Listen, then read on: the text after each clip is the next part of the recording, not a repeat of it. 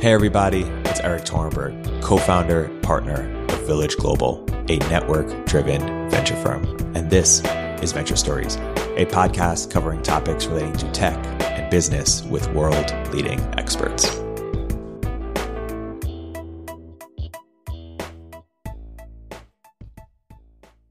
Hey everybody, welcome to another episode of Village Global Venture Stories. I'm here today joined by a very special guest, Lais de Oliveira, author of Hacking Communities. Lais, welcome to the podcast.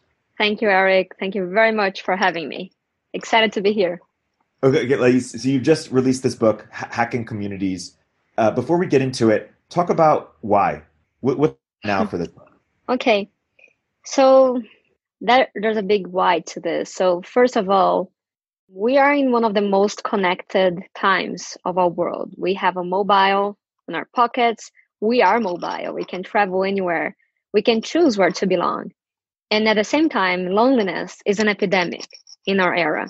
So I didn't come to think about all of those things when I first started building communities. But as I started writing the book, I figured that that thing I had been doing of just bringing people together and making them feel at home had a deeper meaning. And now we are facing times where the whole world has experienced loneliness to a higher degree. And I think it's even more fundamental to build communities. It is a social responsibility. And the other thing is that we all have that source code. We all know how good it feels to belong authentically, instead of like just fitting in and trying to belong somewhere by force. And I would love to see more spaces like those coming up where people feel at home, like they can express their most authentic selves and not try to pretend to be something so that they feel safe. It links to the fact that loneliness has concrete negative effects to our health. It increases our cortisol levels. And on the flip side, belonging increases our oxytocin levels. And that's because our bodies are wired to belong. Because back in time, when we were like naked, clawless creatures dwelling in caves, we would not have survived by ourselves. So belonging is an imperative, biological imperative, as Susan Pinker puts it. She researched a lot on this topic, following the research by John Cacioppo, which researched the effect of loneliness in our body. So in a nutshell, belonging still matters, but the way we connect has changed. So we need to reinvent belonging, thus hacking communities. And how do we explain this phenomenon, Lais, where we're more connected than ever and we can, travel easier than ever, and yet you're more lonely than ever? This seems like a paradox. How do we explain this? I agree. And I mean, there's a lot of research going on about this right now. And I can give you, there are several aspects to this, right? So let's talk first about what happened, because the world has changed super fast in the past, like 100 years, then 50 years, then 20 years. And then only in the last year, it went crazy, right?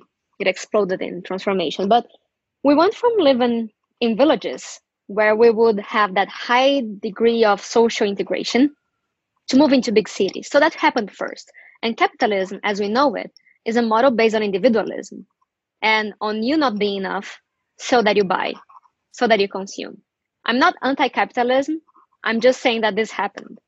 And individualism had great advantages. For instance, if before I had social cohesion and I felt safe in my village, on the flip side, if I was a little bit weird, or if I wanted to dye my hair pink or be an artist or maybe have a different sexual orientation, maybe I would not have been that free.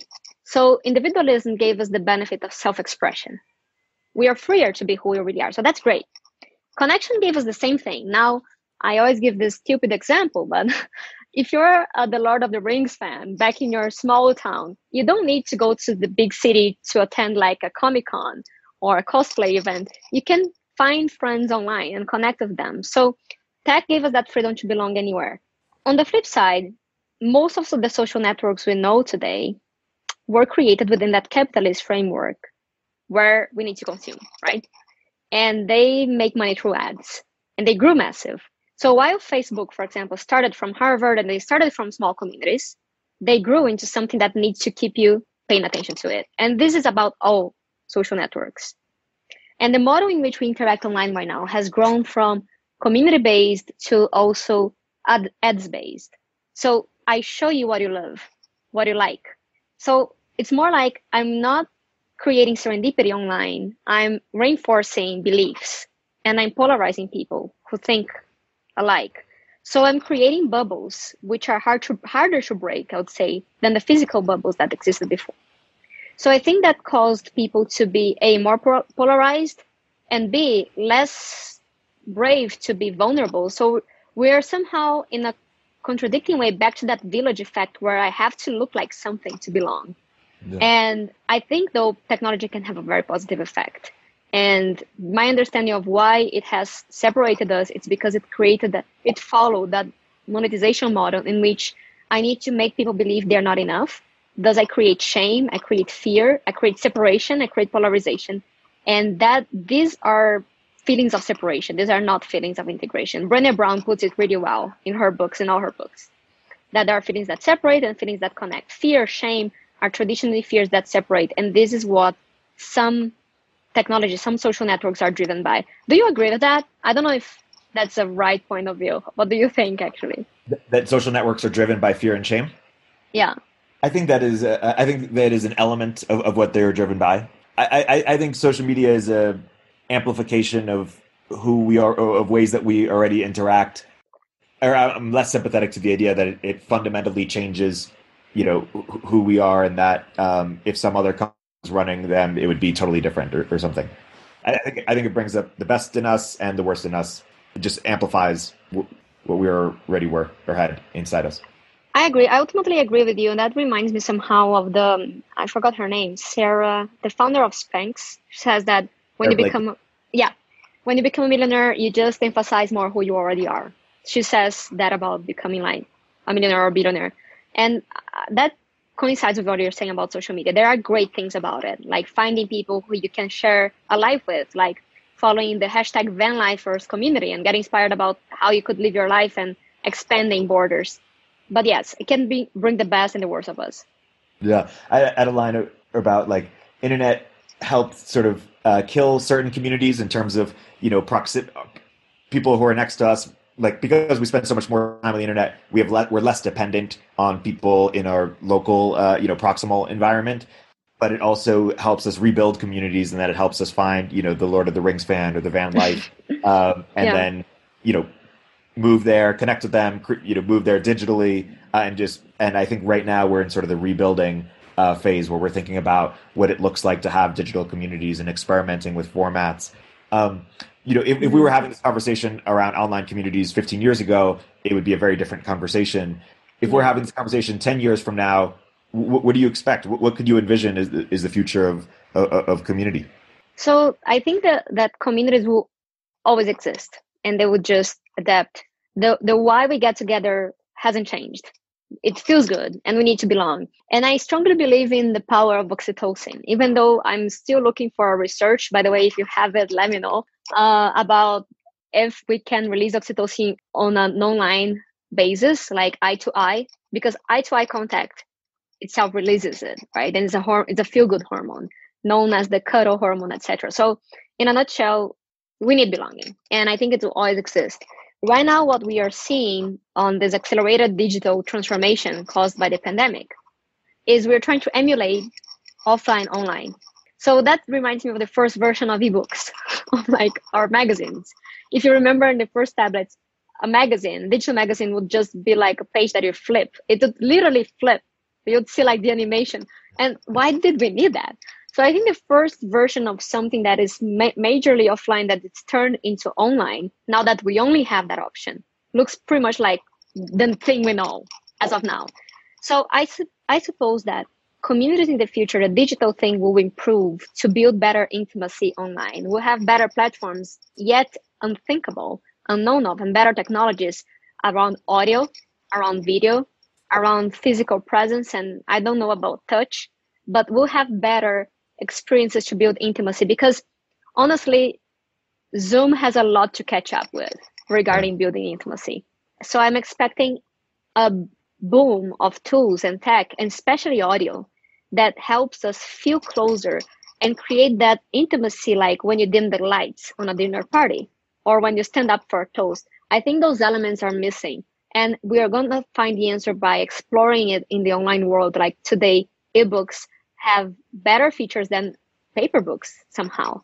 you can click on a link, you can click on a word and see its meaning. So maybe we'll evolve in tech to create even better tools to belong anywhere, really. So you can have friends all over the world. And I have just one more word to add here. I'm very maybe Pollyanna kind of ish in this moment, but I believe that we'll have better communities in terms of diversity. I would love to believe in that. So when I'm no longer bound by geography or by ethnicity or by background, maybe I will be able to build communities of people who share more than their looks and their backgrounds and their religion. And I think that's going to be amazing. And it's a great opportunity. And it's my most positive outlook for tech and community building. Yeah, that's awesome. Let's get into the book. But before we do, I'd like to hear from you what you think your superpower is as it relates to community, and when you realized that you had it, that this is what you were going to spend time in. Because a lot of people ask, "Hey, do I have the right skills or the right talents to be a community builder? Is it something that can be learned versus how natural is it?"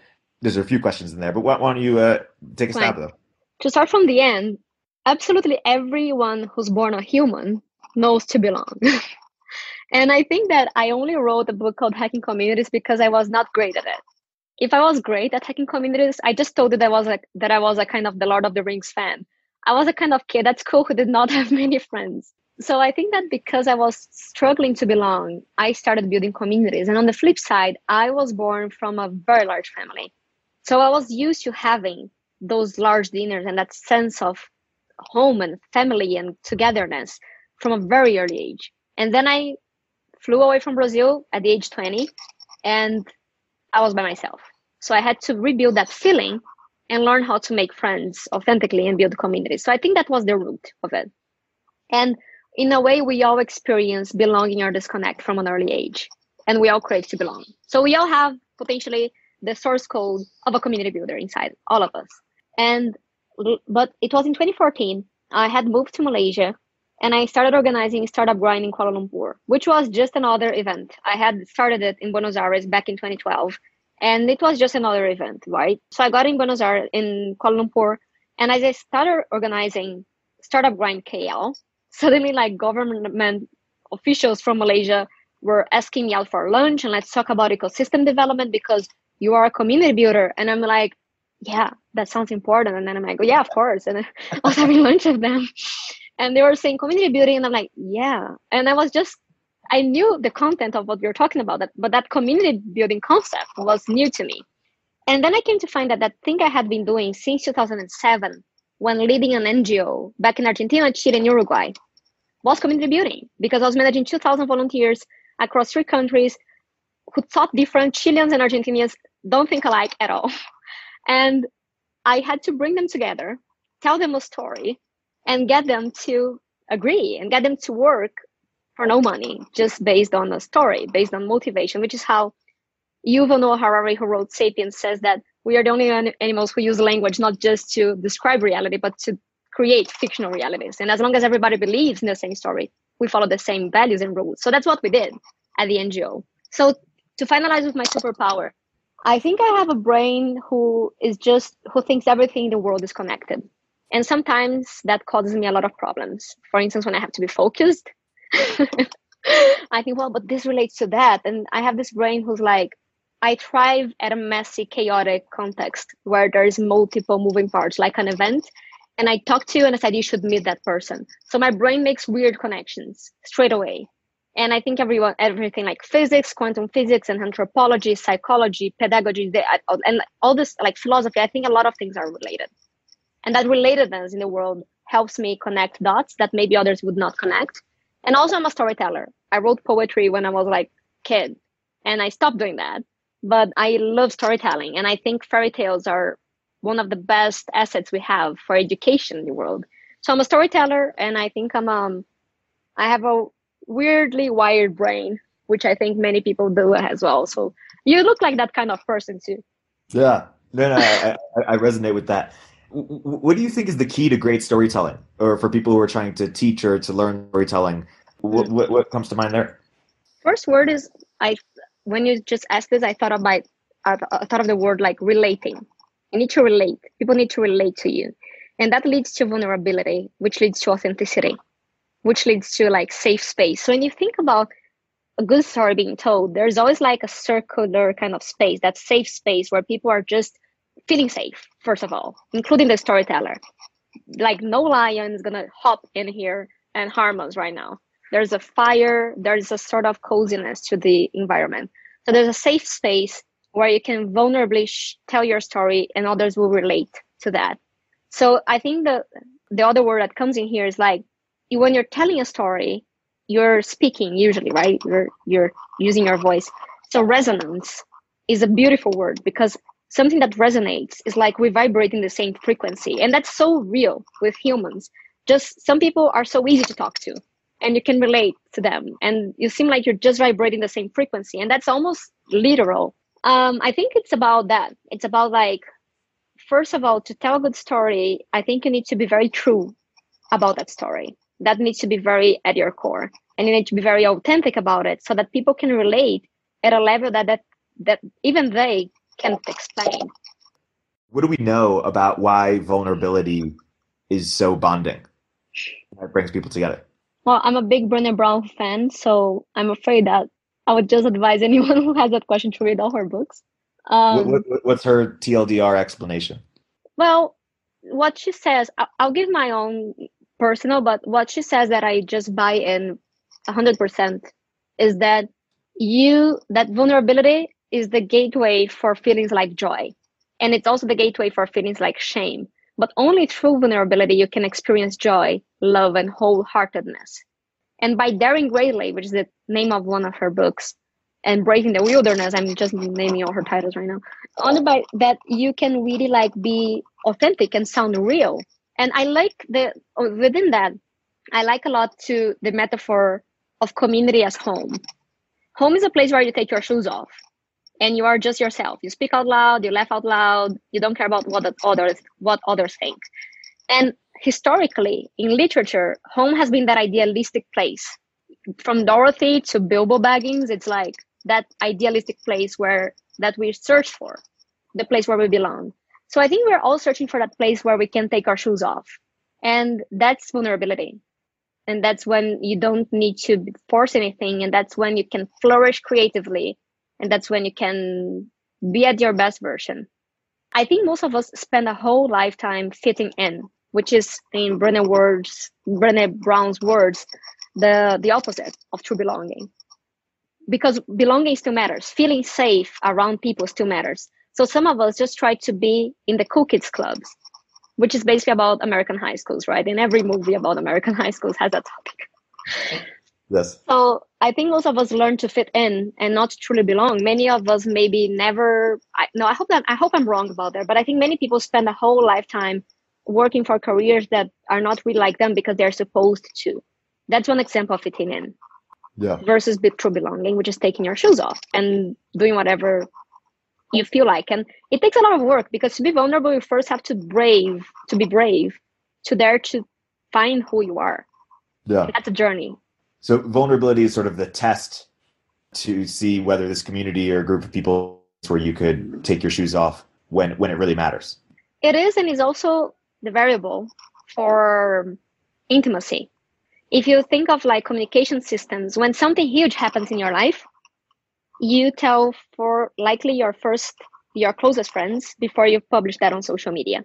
And likely in the same way, if something huge happens, like if you're hiring or firing someone in your team, you likely will talk to your co-founders first, and then to your manager's team, and then maybe you communicate it to the whole team. Of course, you told that person before, right? We guess. So intimacy, what we communicate to people, in which level defines how close we are to them, how intimate we are to them, and how vulnerable we are.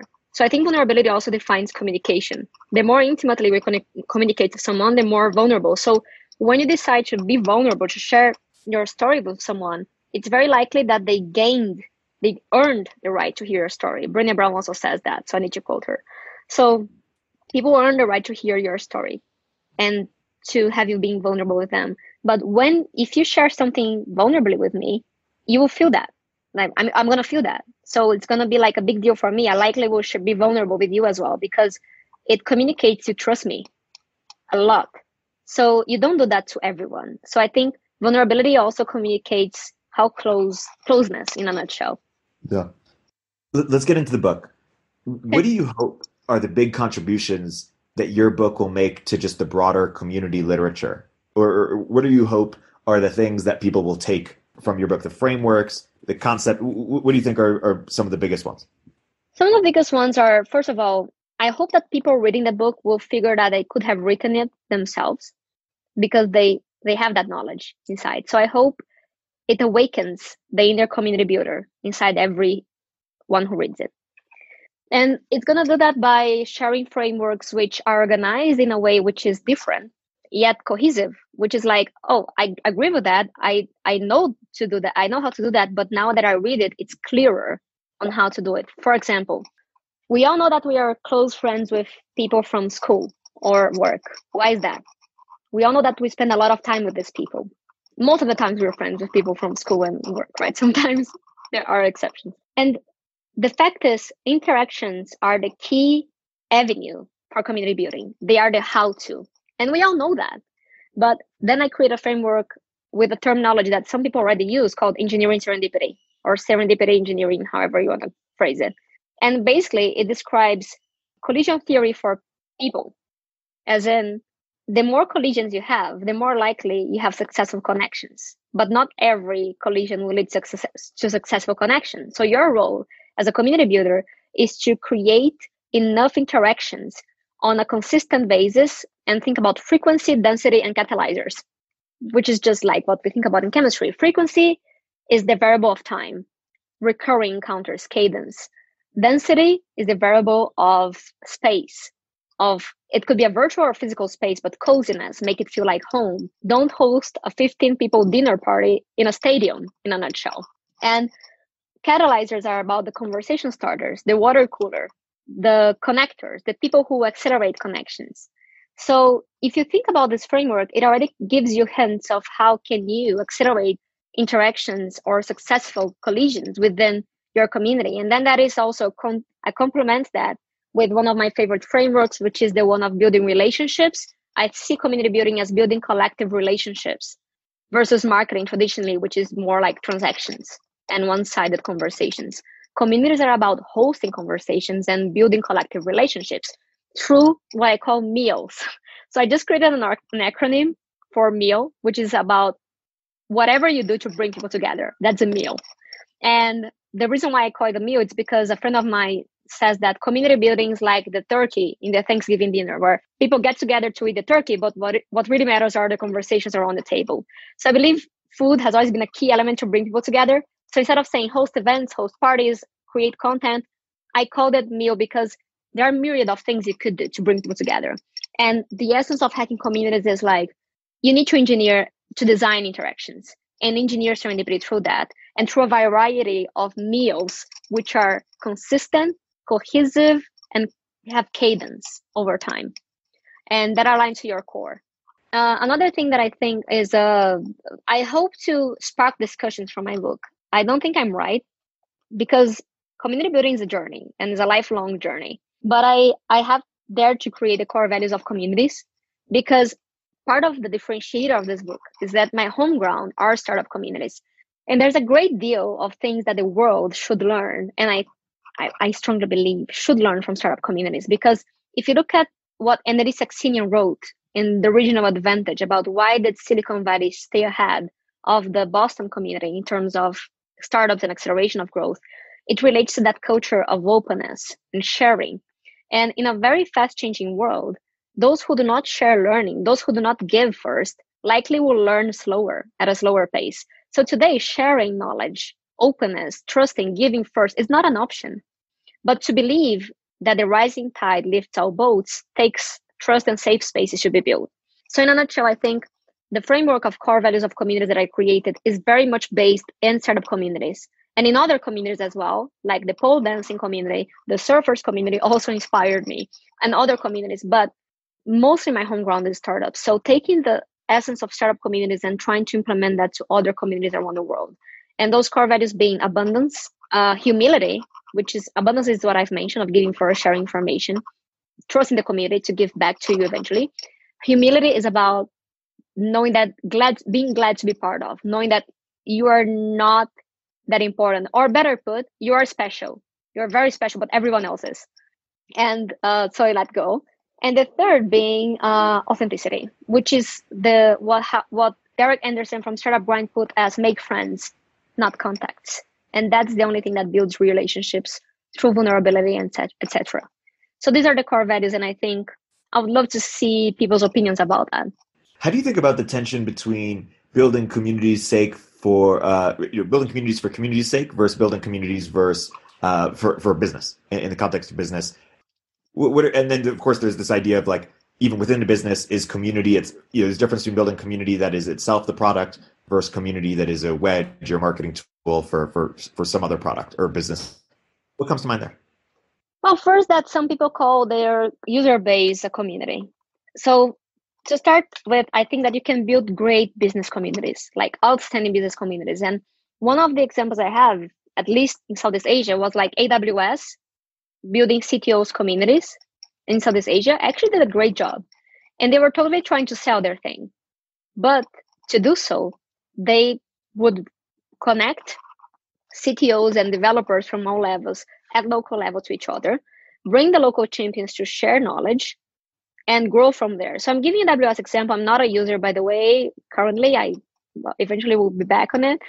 So the thing is that they have done a great job in understanding that it was not about them speaking in one direction and telling you what their brand is about. It was about creating space for their community to talk and help each other. And underneath it all, it was the idea and the understanding that those people who were sharing were AWS customers. So I'm just giving this example to say, I believe that business communities can do a great deal of positive things to the world by building communities amongst users and creating belonging. The difference is that many people they talk about community management as someone on your social media deleting comments, right? That's not, in my point of view, community management. Community building implies relationships, whereas traditional marketing transactions.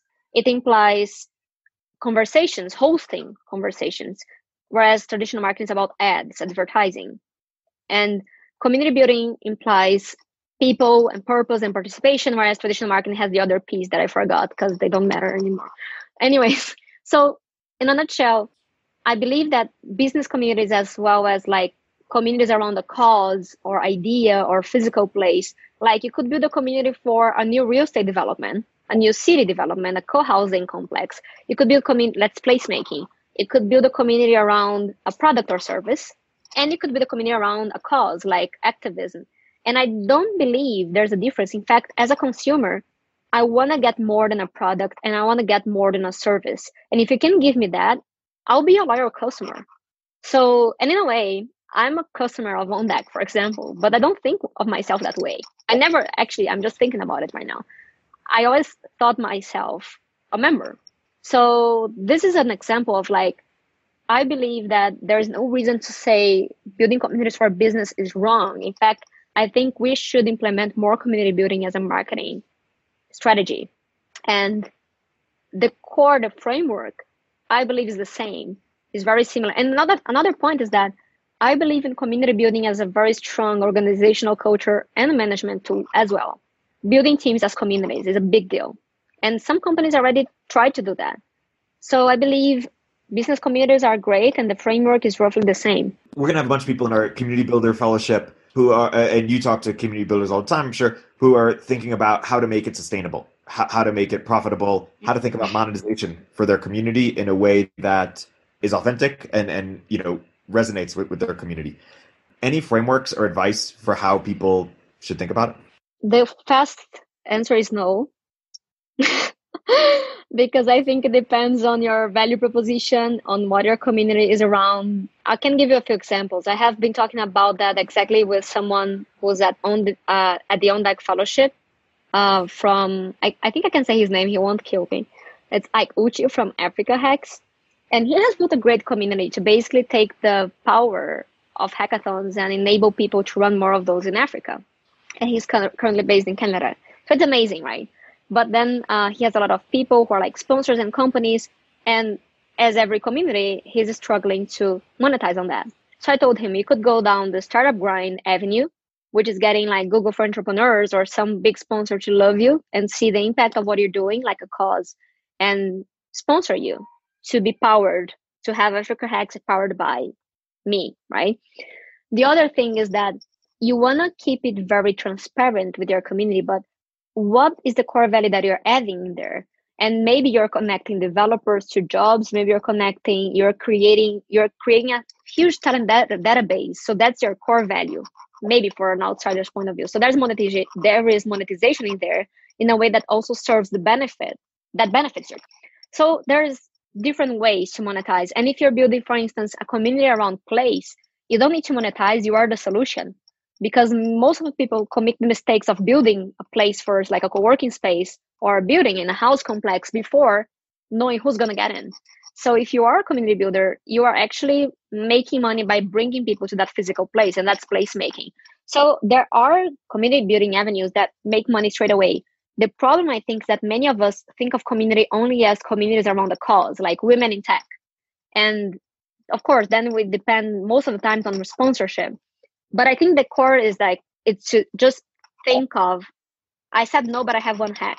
The hack is to think of all the players within your community and all the types of interactions going from all the other ways. For instance, I have women in tech, and I have conferences that want to have women speaking in them. And I have companies who want to hire women, just give you an example. So maybe I can create that kind of marketplace and monetize from that. But then I need the volume. So that's why it's not that simple and straightforward.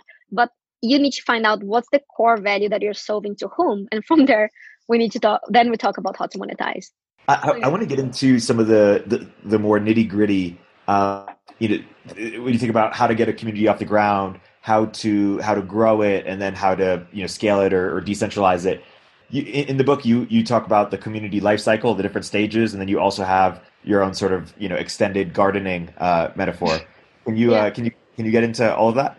Yeah, so basically, I think that communities grow like nature. So that life cycle is about understanding the phases that your community goes through, from you being alone with your core idea. So the first step is that, why do you want to build a community? Like, who are you even? And what do you want to do? Why do you want to bring people together? And then the second step is what I call like budding, which is like, you should get your first buddies around. And it's also about the bud of a plant. And it's like, I like the metaphor of like starting a community from scratch is like moving to a new city and wanting to host a house party. So I advise you get out first. You go to bars, explore places, you meet people, and in a while you're working on your home. You're building your home, you're making it beautiful. So you're working on your purpose and your mission, on your why do you want to build a community, and meanwhile you're exploring. And then you find, okay, I want to build a community around beer because I love beer. And then you go exploring the existing communities around it. So the first thing I would do is like honor your ancestors. Find out which are the existing communities and make friends, not contacts, just like Startup Grind Values ask you to. Because then you start to figure out where do you fit in and how can you add value beyond what's already in there. And then you start gathering a hardcore group around you, say by hanging out recurrently in places around the topic. It could be beer lovers, it could be the Lord of the Rings fans, it could be founders or women in tech. You start to get to know people who are also into that. I call them the hardcores, the people who are very hardcore about something. And then you get to your first 50, which is more like you're getting to the flower stage in my metaphor. So you start showing up and showing yourself to people, and people start getting attracted by you because of you have a number of people attracted to you. And most likely these are the hardcores, the people who already believe what you believe or share something about what you're talking about, or who already get it. They just get it faster. And then your goal is to grow that community by creating more instances of interactions again, where you can attract a crowd of curious people, those who are curious about it. For instance, in a startup community, they could be board executives, they could be students, people who want to hear about it but are not yet an entrepreneur. So you start inviting your hardcore people to help you co-host events. You give them a power to be a speaker at an event. You host dinners for them. So you build that tight community first, and then from there you start to grow and attract a wider audience of people who maybe do not share that abundance mindset yet, or maybe do not think of starting a company yet, but are curious about it. And then you start to attract more people and grow to a point where, of course, I'm being very fast in explaining this here, so I hope I'm making sense. But until you get to a point where you grow obsolete, where some people in your community evolved so much that they start hosting the events and you evolve to another role or more like you are the old guy in the room. And other people will be hosting activities, will be putting content up, will be bringing people together, will be connecting others. And then you grow in a fractal way, which is how nature grows. Like I use the dandelion example. From one core seed, you grow a flower and a seed head. And that seed head is all the people within your community who will spread your DNA and your core values across the world. So your goal is to get into that and to be able to let go when you get to that point, because the key for communities is that you have identity. People can relate to you and they feel represented by you and they want to represent you. There's connectedness, as in it's not a one-sided conversation. It's a conversation that goes in all directions. And there is growth, which is the final indicator that it is a community. It grows because people feel like they belong, the representation of your community themselves, and because they're all connected, it grows from people to people. They represent you and it grows organically, potentially slow at the beginning, but then exponentially. And that's when you should have very, very solid systems in place to help them grow. And what might those systems look like? One of the examples is like a platform. So I'll give a very concrete one, which is how Startup Grind did it. You don't want to compromise ever on your values and on your brand. I advise that as a community builder, you can grow obsolete, you can let go, yet you are still how can I say a word for that? The one who takes care of the core values in the brand, along with other people. If you build it well from the core, you won't need to take care of much, but you need to hold on to the core values. And the systems can include that set of core values, that kind of manifesto thing, the story that brings you all together. You are always like the one who's going to be protecting it, the guardian of this manifesto. You create systems where people can use your brand, knowing how to use it, like brand guidelines. So especially for them not to have to reinvent the wheel. You've learned something. So build a system in which if your community is event-based, you share your framework and everything with them so they don't have to reinvent the wheel. You share your knowledge with them. And if your community is tech-based, you create the platform where they can create content. So I think that systems are a lot based on the value systems, the knowledge, the spiritual ideas that bring your community together, and the infrastructure that allows them to do the things that brings people together on a recurring basis. Either it be events or content, you give them the infrastructure. It could be the platforms, the templates, the knowledge, the brand, and tech to enable them to perform your role 100 times, because it would be 100 people doing what you used to do on their own. So there are great platforms out there. I can mention them over this call. I didn't mention them in the book because I don't know what they would look like 2 years from now. But there are great platforms to connect people already, and that could serve as this kind of system that you create and put in place for people to build communities on your behalf. So in essence, systems is about help them so that no one needs to reinvent the wheel. Yeah. What do you think are the biggest or some common mistakes that people make when either getting communities started or when growing them that are failure modes or that people should watch out for? What are some things you see or advise? I think the classic mistake is thinking of oneself too important, because many people see community builders in the spotlight, and a great community builder is often loved, and people see that, and then they go for that thing. But that community builder is loved because they gave first, because most often they didn't care much about putting themselves in the spotlight, but they cared to serve as a platform for people to connect and create platforms for people to connect. Community builders tend to be very focused in adding value. And that's fundamental to community building. And a lot of times I see community builders that either go for the golden pot, which is like, I want to be an influencer. That's really not the way to go about it. First of all, you need to be purpose driven. The second thing that I often see is that's the classic one. And they are all very well intentioned, but trying to control more than they can. So I like to compare community building to baking or to surfing, because there's just an amount of things that you can control And you should control everything you can, but let go of the rest. For instance, you can control what you write about your brand. You can control how you tell your story. You can control where you tell your story, to whom, but you can't control how people will feel about it. And you can't force people to do something. That's micromanagement. So you need to create spaces that, like, you put the leaven in and let it, and put some sugar and some water and let it do your thing. Let the leaven do its thing, right? Let it breathe. And then so it requires a lot of patience. So in a nutshell, I think these two things are trying to control things super fast, because we live in a world where we have that illusion of control, ends up killing communities, because when the leader is gone, the community dies because they were so fundamental to it. So not letting go, trying to control everything, or being too self-centered are usually things that kill communities. And that's also related to trying to go for the marshmallow too soon. Remember that marshmallow thing with the kids? Yeah, marshmallow. So I think that you have to be great at delayed gratification to build communities. Like, I remember listening to your story recently. You started putting dinners together in like 2016, correct? Before On Deck became a thing. Yep.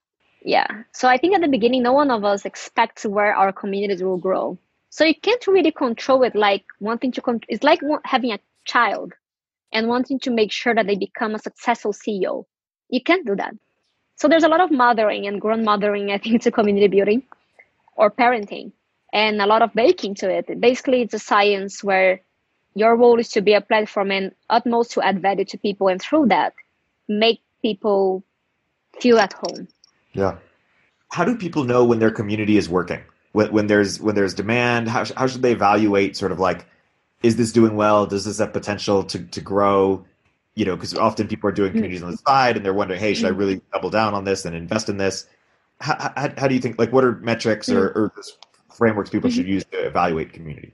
So I have a model in the book that allows people to create their own metrics. So I think that every community has their own metrics. And that's one of the things that I basically use a model which matches a business model canvas with a balanced scorecard from that thing from the 90s, and put them together so that you think about your vision, your mission, and then what are the enablers and the supporters to that. And based on this, you create your KPIs and your measures of success. That's going to be crazy if I try to explain this here, but there is a tool for that.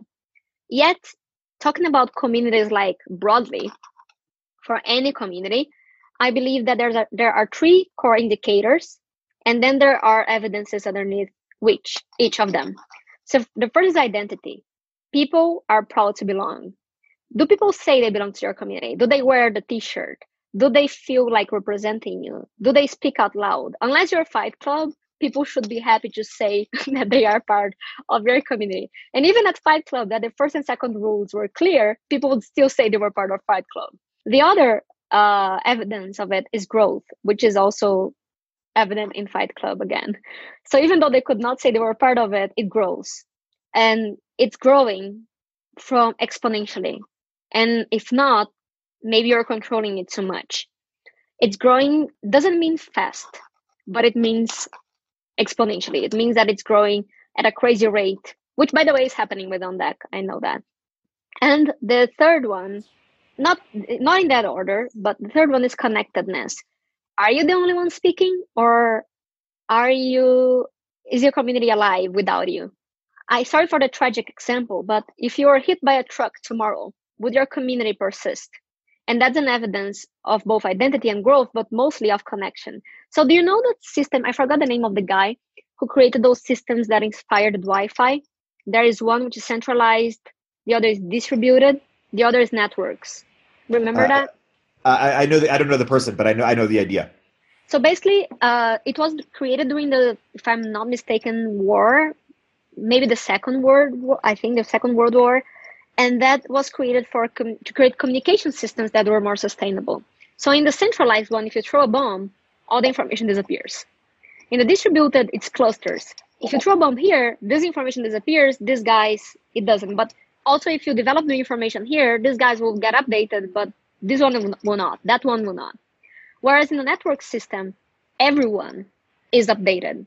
All the dots connect. The conversation doesn't go from me telling you what to think about my brand. Like Jeff Bezos says, your brand is what people say about you when you're not in the room. And even more today, where people are online and connected and talking all the time, it's not your option. You could want to control and dominate and be a monologue and tell people what to say about your brand, but you can't. So it's about building connectedness and making sure you host conversations. And that's the role of platform. Your platform could be a group, could be a Slack group, could be a Facebook group, it could be a WhatsApp group, or it could be a platform that you built yourself, or it could be a room where everyone can connect to everyone physically. It doesn't matter, but you need to make sure every dot is able to connect with another dot at the other corner if they wanted to. It doesn't mean they will. Yeah. But I think that these are the three assessments, like, are people talking or am I the only one talking? If I die tomorrow, who would persist? Are people proud to represent and say they are part of my community? Does my community identify them? Like, I put OnDeck in my LinkedIn just because, and other people do that as well. So we feel proud to be part of it. And the other thing is, and growth. Is it growing organically? So these are the three indicators for every community. And then you have to create your own measures of success for your own one.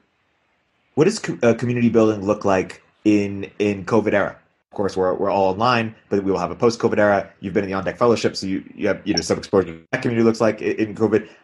Talk a little bit about what community building in COVID looks like. Well, that connects a little bit with the future of connection as we spoke in the beginning. I think we will develop better tools. Like, you have amazing tools where now we have social networks that are audio-based. So we'll find more human ways to connect across the oceans and still feel like we are sitting and grabbing coffee together. I think people will be more familiar and less formal about online events, because in the beginning it was like, let's make a Zoom call. Now it's more like, let's just grab the phone and call each other like it's 99, something like that, right? It's like, so I think that online encounters will become more natural. More research will be developed to understand the impact it has in our health.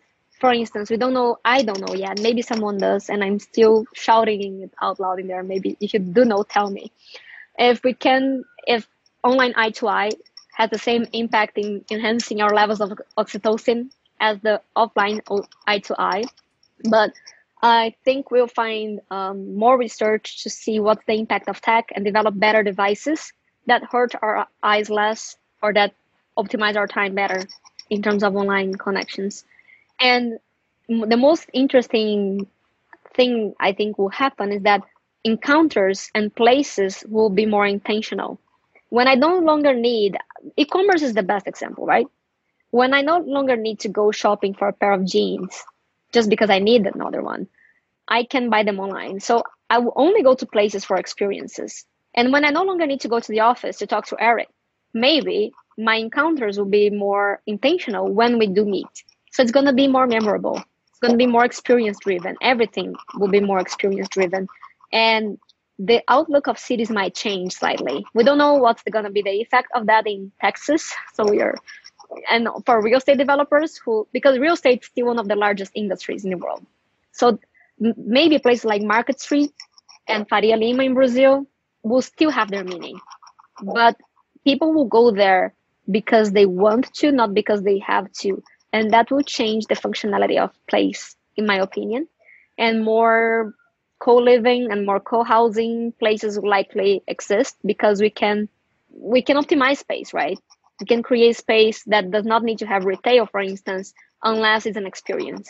There's a ton of things that can apply here, but I believe, in a nutshell, physical encounters will be more intentional, places will be more intentional towards experiences, and online encounters will be made more natural through technology, and communities will be more diverse, I hope. That depends on other aspects of our lives. That depends on algorithms as well. I love it. I want to look at OnDeck as a case study, because it's always useful to have to hear it from someone who's such an expert and who's studied sort of the space in a academic way, in a very analytical way. What are some of the things that you think OnDeck has figured out or done that potentially other people can learn from? And I don't want this to be a commercial, but I'm just curious for the specific tactics that you think people can learn from that. Actually, I sort of started writing a case for OnDeck, and genuinely because I thought it was a great case. So to be candid here, I did not expect really that level of serendipity when I joined On Deck. And as everyone else, I have been quarantined and locked down in my home. I moved to a farm in Brazil, so I have like people around me, and then I have 2 chickens and 1 rabbit. So I was missing serendipity. And when I joined On Deck, I expected that. I was looking for that. But I have always been a little bit cautious and skeptical about this kind of networks. Either they are too much like a cool kids club, or they are too much like, and a cool kids club is a fitting in kind of place, or they're too much like, I don't know, a BNI kind of thing, just a networking thing. But I wasn't. And then what I found is that, you curated relevance in a very interesting way. Not only because people who came in share relevance, and relevance means the level of commonalities that we share, the depth of commonalities that we share. We share moments in life, and we share curiosities, and we share the fact that we did crazy things in the past. And that put me in touch with people who, almost on 100% basis, everyone I met, if we did not have a follow-up meeting, the meeting was amazing in itself. So it felt like being at a coffee shop in that downtown area where most of the startups are, and bumping into people again. So it was great. So level of serendipity was great due to relevance, and that's due to curation. I think you guys have done a great job. And that came without arrogance. That came without the exclusiveness, cool kids kind of feeling, which is, it's okay to be exclusive, but it's bad to be excluding. And I think that came with a ton of diversity in it. A lot of women, a lot of people from many different places. So that was great. So just to put a parenthesis in there, relevance is not defined by being part of the same demographics at all. So relevance is defined by sharing something. And we share a lot of, especially moments in life and desires at On Deck. The second thing was engineering the design of interactions. I'll try to list everything here. You have a directory, which is a static list of everyone in that people self-describe themselves. So it's very accurate to what they're looking for, what they have done. So there's a directory, which is a static list of everyone. So you can have an overview of the community. There's a Slack, which is crazy, and everyone is there. You can get hold of anyone at any moment. You can send them a message. So you find them in the directory by searching a keyword like co-living, message them, and they will likely reply within the day. There is socials and icebreakers, which are random events. I'd never thought of myself playing games online. And suddenly I was there, like playing games online with people, and it was fun, like trying to guess what someone else was drawing. And that was the element of play. And then there were workshops that were more like action sessions. And then there were more like action sessions. They are called that way, by the way. And there were pitch sessions, and there were talks that are more like monologue driven, more teaching. So what I mean by that is that it might sound obvious to many people, but the diversity of formats of meetings, I listed at least 8 here. The diversity of shapes and formats of interactions defines the way in which we gain different value from different interactions. I can just be tired and listening to your talk. I can be curious and participating actively in your workshop. There are build weekends where I literally work with people, actively do stuff. There are socials where I just get to play with people. And if I want to have deep conversations, which are my favorites, that's what I've done the most. I can find people on the directory and message them on Slack and schedule one-on-ones the whole week. So I think the way you created interactions, the way you engineered serendipity in a nutshell, helped people having multiple avenues to connect in different ways. And that's engineering serendipity itself. Multiple instances, which is cadence, and multiple formats of connections, in which I meet someone because we are sharing the same room and we like the same topic. I meet someone because I found them on the directory, or I meet someone because I went to an icebreaker and played cards with them and suddenly found that we share the same ideas about the future of living. And some people just approached me as well. So I was also found by some people. I'm working on at least 3 interesting projects, not working, but helping people actively in at least 3 very interesting projects around co-living, the Africa Hacks I've mentioned, and one they are building like a platform for community. And all these people came from On Deck, and I didn't know them 10 weeks ago. And there was this guy, I was meeting him for the first or second time. The first meeting was more like a 5-minute thing, and then I met him for real. And then I caught COVID-19 during this time. And I was ill and I was feeling bad, and I was feeling mad at something. I don't remember exactly what happened. Oh, I remember. One of my friends was acting like an anti-vaxxer. And I was like, really? And I was very mad for having started a discussion, that typical polarization thing I talked about. And I was feeling mad at myself for having started a discussion with my friend. So I jumped into this chat with this guy, and I was feeling like I was just not in the mood. And I just told him, look, this happened. And then we talked about polarization and social media and discussions and friends and how to, how we are most vulnerable with the people how we get the most angry sometimes with the people we are closest with. And before jumping to the topic we were going to discuss, I was vulnerable with him to share how I was feeling at that moment. If it was like a business discussion in any other place, likely I would have just followed it. I would breathe deep and be, okay, let's talk business here. So I think that is and then I was like, this is crazy. Like I just took a car ride with a stranger by sharing this with you, and not an Uber rider. I'm talking about like real stranger driver. So in a nutshell, I think that you've created enough relevance and instances of connections that make us connect with people faster than usual. Thank you for that. It's really, really fascinating. Is there anything we didn't get to that you're like, oh man, this would be a bad episode if we didn't, anything at the top of your mind that like, oh, need to say? It doesn't serve anything to have the framework, but not being at your right state of mind and heart to do that.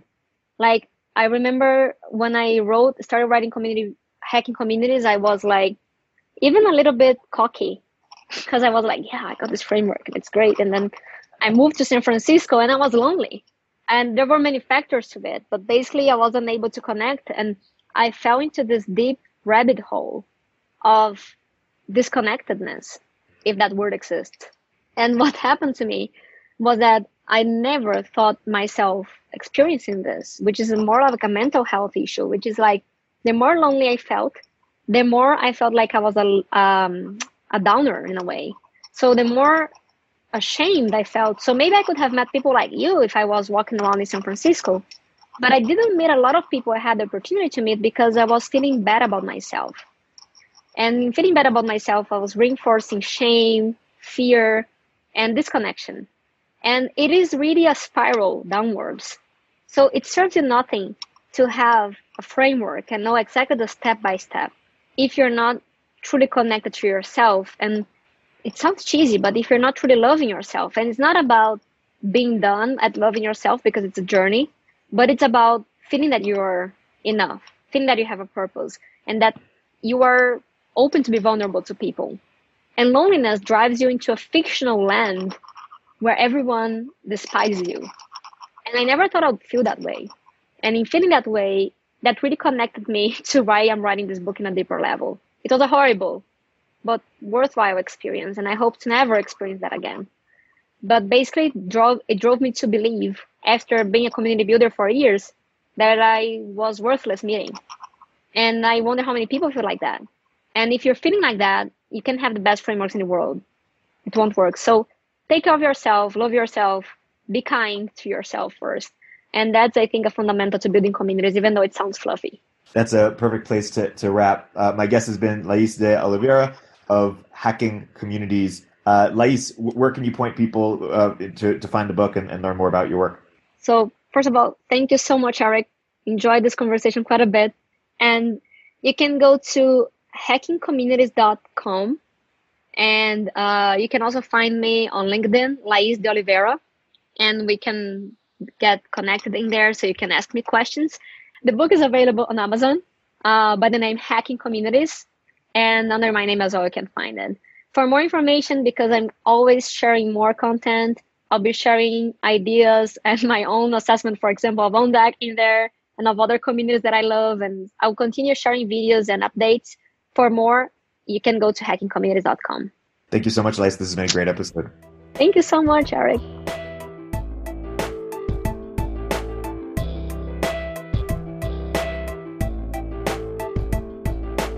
If you're an early stage entrepreneur, we'd love to hear from you. Check us out at villageglobal.vc.